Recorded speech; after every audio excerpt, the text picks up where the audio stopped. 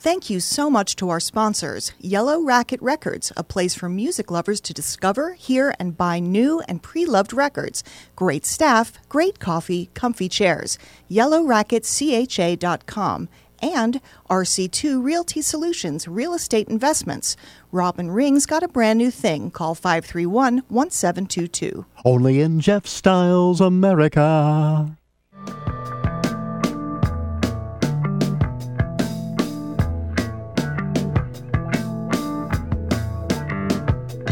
Hey folks, old El Jefe here. Welcome back to Storyville.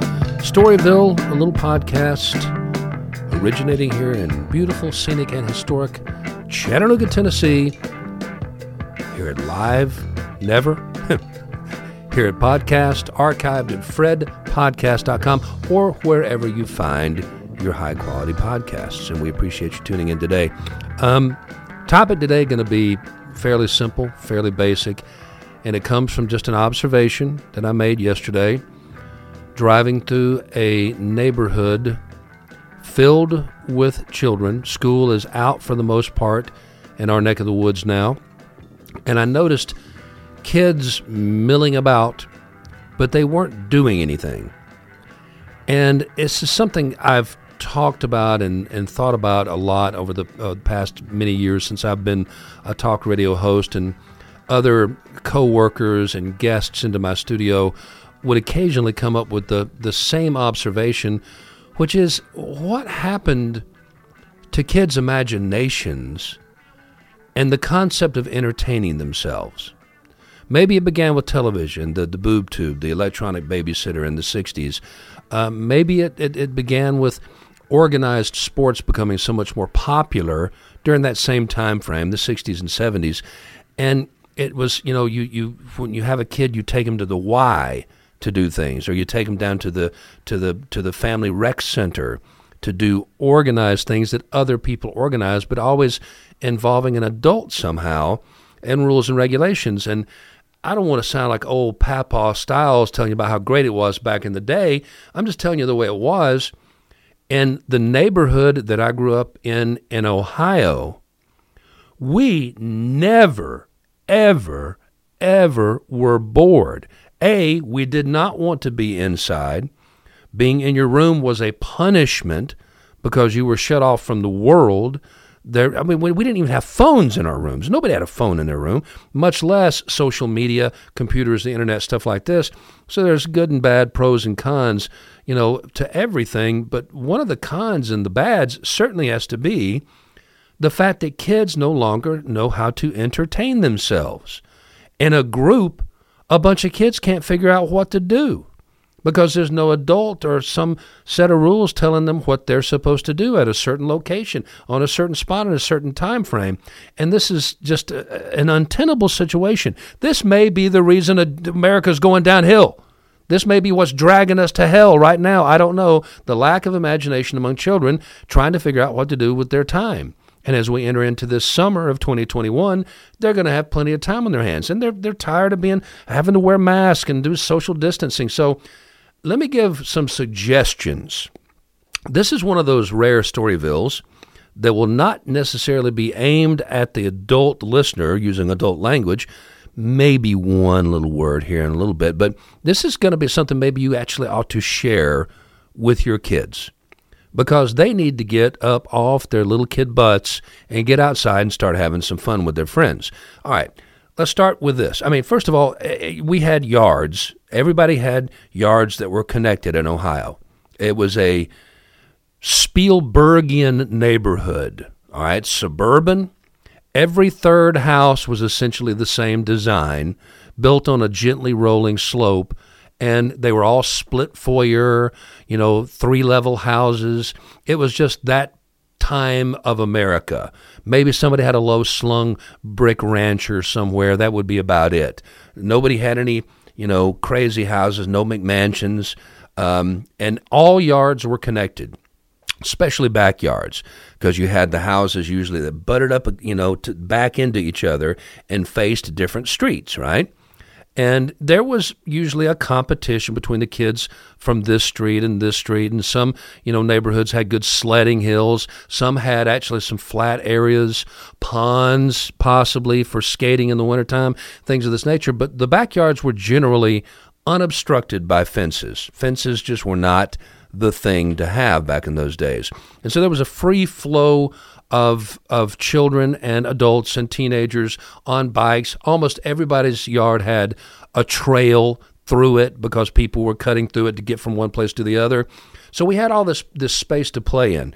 What were the games that we played? That we played on our own, sometimes made them up as we went, or certainly changed the rules to fit the situation.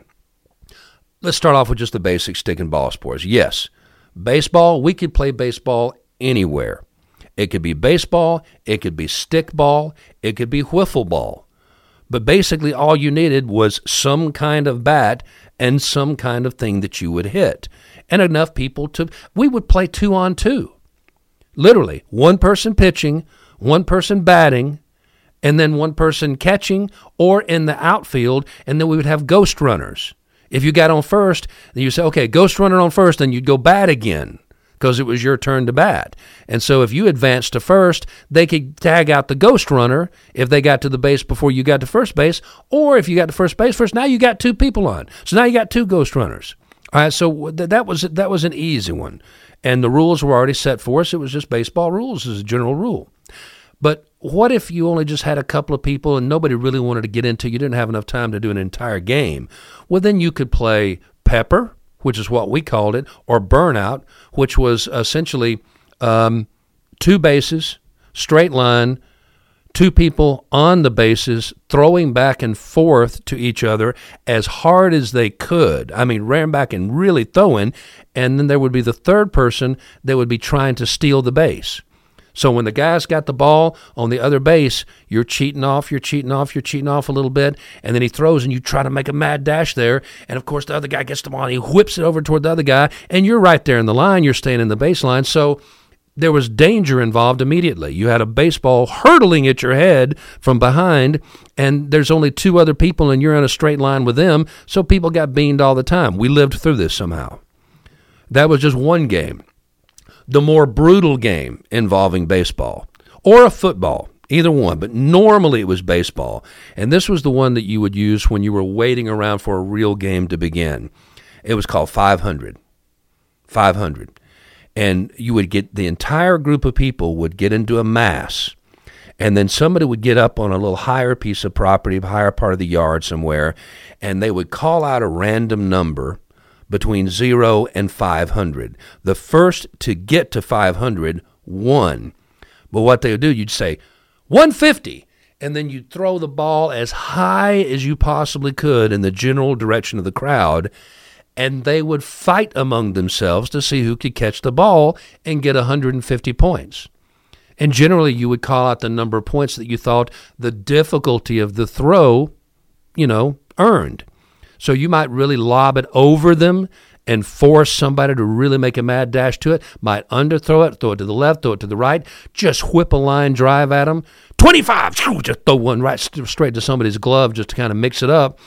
And there would be elbows thrown. There would be pushing, shoving, gouging. There would be knees swept, like in the Karate Kid. Whoa, there's no pain in this dojo. Get back up and play. And the first to 500 won. That was a standard game. What if you were without a stick and a ball? What if you were out and you found yourself in the unusual situation? Nobody had gloves. There was no football. There was no baseball. There was no volleyball. Oh, of course, before I go any further, there was kickball. Kickball was huge. Essentially baseball played with a soccer ball or any of those inflatable gym balls that you used to have, and you just kicked it. It was just that simple. The only difference is that when you fielded the soccer ball or the rubber ball, whatever it was, you could tag the person out. You could run to the base before they got there, just like you would in baseball, or you could throw the ball at them and hit them with it, like in dodgeball, and they would be out. So you had that extra little thing, again, involving violence and aggression. Again, one of the reasons we might be going to hell in a handbasket in America is our kids just aren't violent enough. And then we wonder why they go off when they're teenagers or young adults and go on mass shooting sprees, because they never got it out of their system with their friends when they were young. All right, but get away from that for a little bit. So now what are you going to do? Kick the can, man. Kick the can is a great game. Always better at night. Always better at night. Makes it a little bit different, a little spookier, a little harder to play.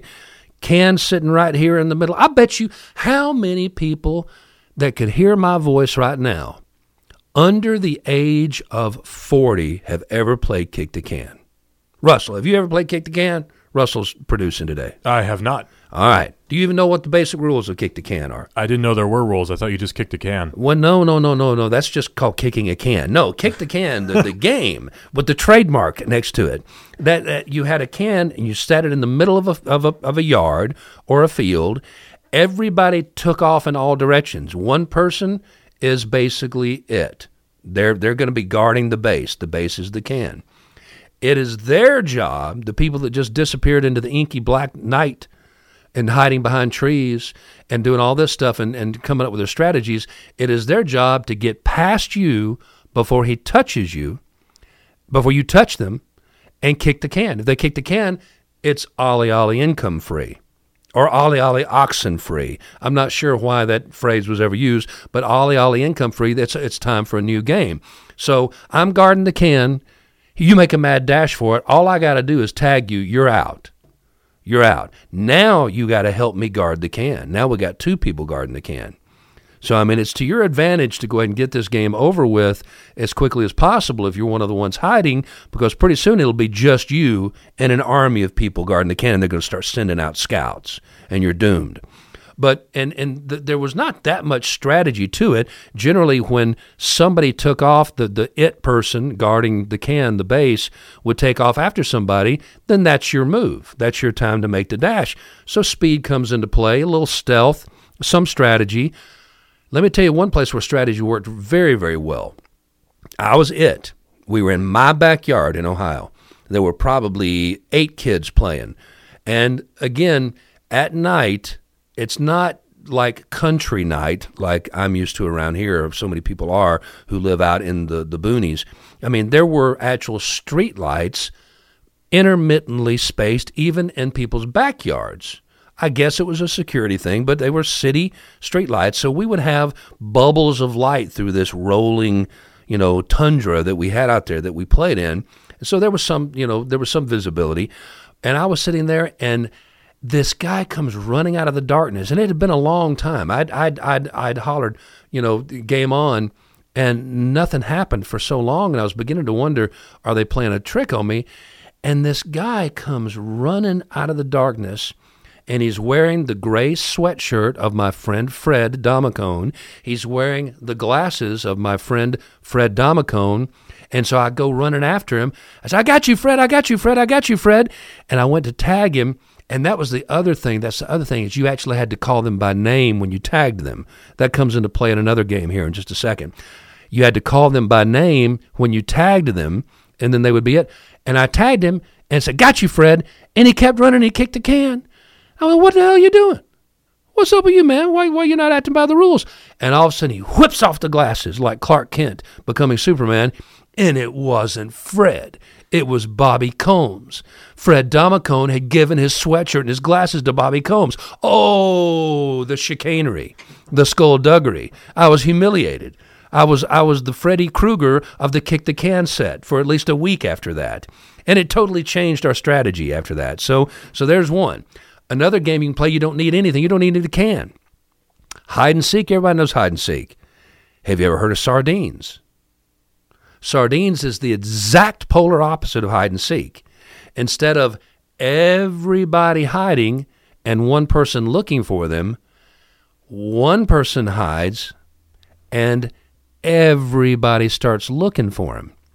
And when you find him, you don't tag him out, you get in the hiding place with them.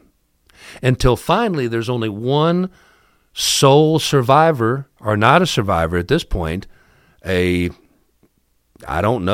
castaway out there in the darkness, scared by themselves. Where did everybody go? Where is everybody? Well, they're all crammed into the same place, same hiding place, like sardines. Now think about this.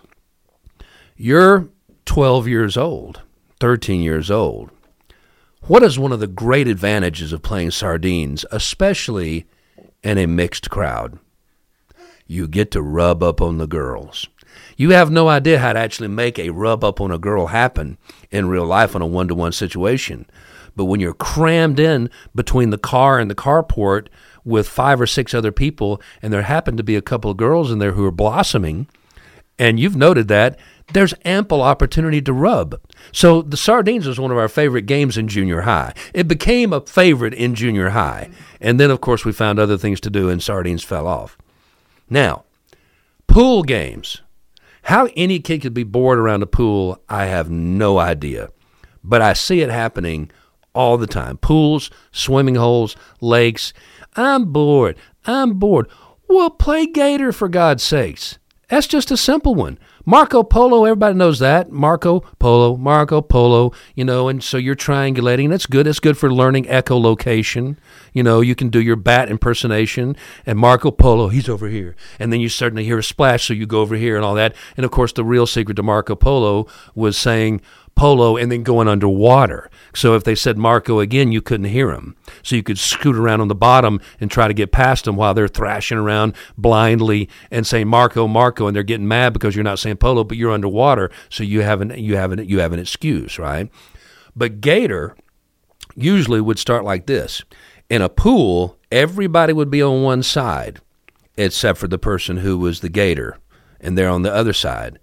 And they say Gator, and then everybody either dives in to try to get to the other side of the pool, or they slip in surreptitiously, or they mix in with a group and they try to figure out safety in numbers. We'll let them, get this person, that person. But the Gator, to get somebody to join their side, kind of like in Kick the Can or Sardines, you had to actually get them out of the water. You had to pick them up to where their heads were out of the water and say, 1, 2, 3, Gator, I got you, Fred. So you had to hold them that long. So if they're thrashing again, throwing elbows, kicking, gouging, scratching, biting, whatever it is, and they go under again, and you might even still have them by the arm, but if they're under, you have got to get the full sentence out. 1, 2, 3, Gator, Russell, I got you. Now he's Gator with me. Now I got 2 people on my side. And that's the way that one was played. And how we played this in a lake, usually there would be a pier, or one large, rock outcropping or a little spit of land. That's where you would start. And then the darker water, the brown water of a lake, green water of a creek or something like that, it made it a little bit more difficult to see people, made it more fun too, but it just made the game infinitely more dangerous because now you're in a living body of water with other living things and possibly some flow. And so there was death involved there too. Death and danger involved there. And it made us stronger swimmers. It made us stronger swimmers for various reasons, because you had to be able to stay underwater longer. You had to be able to hold your breath. You just needed to be able to move quicker. And it made you a kind of a grappler. Because if somebody got you and got your head up above water and said 1, 2, 3, and you could worm your way out of it and get back under again, you weren't it. And it helped you learn rescue skills. Because I as a lifeguard, as a one-time lifeguard, you have got to understand this. If you're going in after somebody who's struggling in the water, you are taking your life into your own hands. Because I don't care who they are. They could be your great-grandmother. If they're drowning, they're going to climb you like a ladder when you get there. It is their self-preservation instinct that will kick in, and they will send you to the bottom to keep their head above water. So if you're going to save somebody and they're literally struggling, you have got to be willing to put them in a merciless chokehold. I know the idea is to keep them from choking, but that's what you got. It was not unusual to see somebody just punch somebody in a lifeguard situation to basically put them into a more submissive state. You get somebody, your arm wrapped around their neck, you get them above water, and they're still clawing and clinging. Pop them in the nose, in the bridge of the nose with the butt end of your hand, and suddenly they're going, ow, ow, ow, and they've forgotten that they're drowning because you just busted their nose. At least they're alive. And so all those life-saving skills were enhanced by this game as well, from the underwater grappling. These are just a few examples of the things that we came up with on our own, and we didn't need anybody telling us what to do. There is a basketball. There is a basketball hoop. Do you have to have 5-on-5? No. Do you even have to have 2-on-2? No. You have 3 people, you play 21. You know what 21 is? All right, you know what 21 is. 21 is basically, it's a free-for-all. It's 3 people or more on the court. When you hit a free shot, just, you're dribbling, you're moving, and you put it up, you get 2. When you get 2, you go to the foul line, and you get to shoot 3 shots. And for each shot you hit, you get 1 point. All right? Once it bings off the rim, when you miss one, the ball is live again. So now it's back to 2. So a lot of times, like if you're at 19 and you've got 2 shots left and you're not that good at free throws, you just wing the ball at the backboard and try to make it bounce back to you so you can get it and go up for 2, right? So a little bit of strategy there. Again, here's a version of this game. You could call it Street 21. It was very often called back in the day, I'm sorry to say this, but I've just got to be honest with you.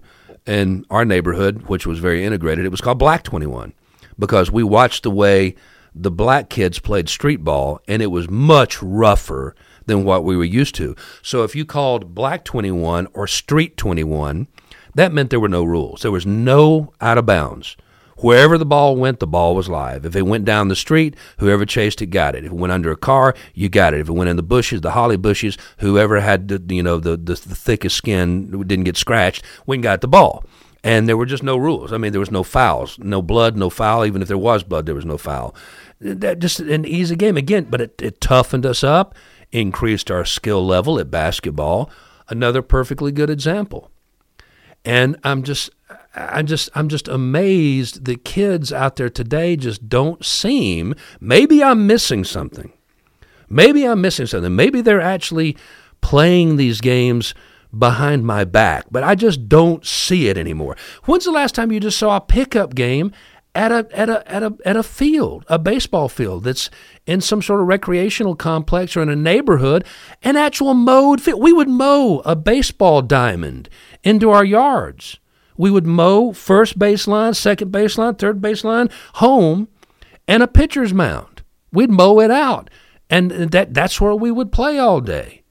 I mean, that's we put ingenuity into this stuff. And then you got to the point where you would actually have this street competing with this street. Oh, you don't want to play Fairfield Street. They got some big old rough. They got hoods. That's what we called the bad guys back in the days. That we called them hoods. I don't know what they're called now. Geez, I have no idea. But hoods, hung out during the recess in the smoking area. And they were tough. And they almost always were not virgins, and they almost always would shoplift, and you knew that they would do these horrible things, and so they were hoods. And, Fairfield Street had too many hoods. You didn't want to play them. They were too tough. But, I mean, it was just good, clean American fun. I'm trying to think if there's anything in particular. Chase. Chase was, as we got older and we became more outdoorsy, when we were camping, and I'm talking about into our late teenage years, we would just play chase. And it was essentially like hide and seek, only there just were no boundaries whatsoever. And hide and seek, it was important to set the boundaries, right? And if you went out of bounds, that was very uncool. You also had to you had the spirit of the game. And everybody would shame somebody who went out of bounds to be able to get to somewhere else. That was just unheard of. That broke the kid, conduct law. But as a teenager, basically it'd be this. Who's it? I'll be it. All right, go. And everybody would just take off running. And they just take off running in all directions. You would count to 20.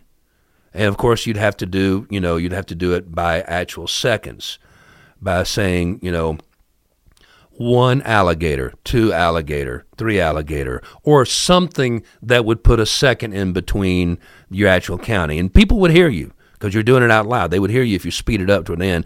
And then you just plain chased them. You chased them until you caught somebody, and then they would help you chase the rest of the people.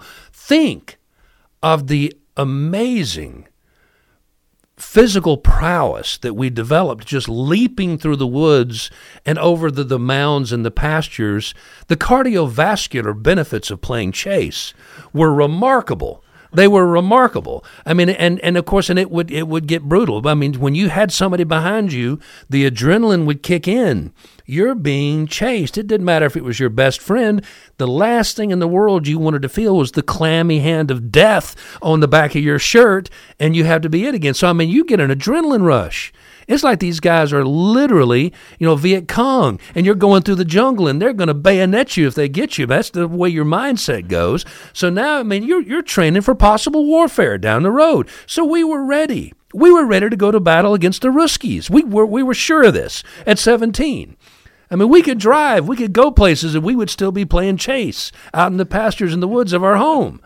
And so I guess I am Papa Styles, and maybe this doesn't sound like any fun to you, but man, we had a ball. We always had something to do as long as we had another kid around to do it with. It was just that simple. And I just bemoan the lack of imagination, and maybe it's just life has become so easy and we are so pampered that no kid even wants to challenge themselves anymore.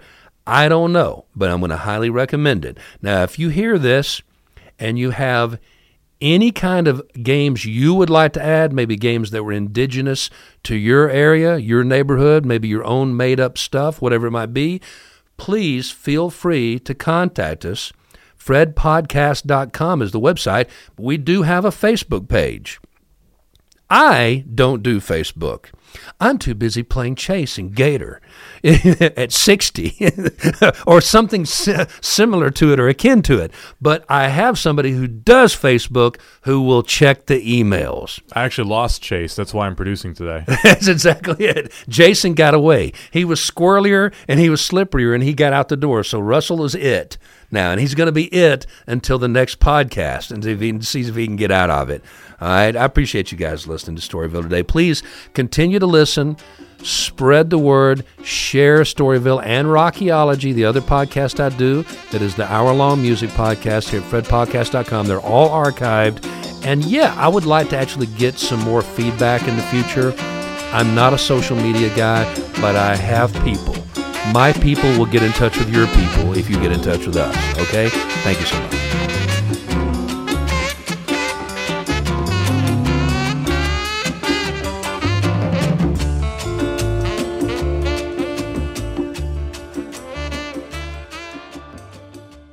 Fred Podcast wouldn't be possible without the support of our sponsors. Southern Segway, Chattanooga's first consumer Segway dealer. Find them at Southern Segway on Facebook and Instagram. Dr. Brett Moldenhauer, Institute for Acupuncture and Wellness. And North Spring Cryotherapy and Rejuvenation Center. Find them at northspring.com. For more, go to fredpodcast.com.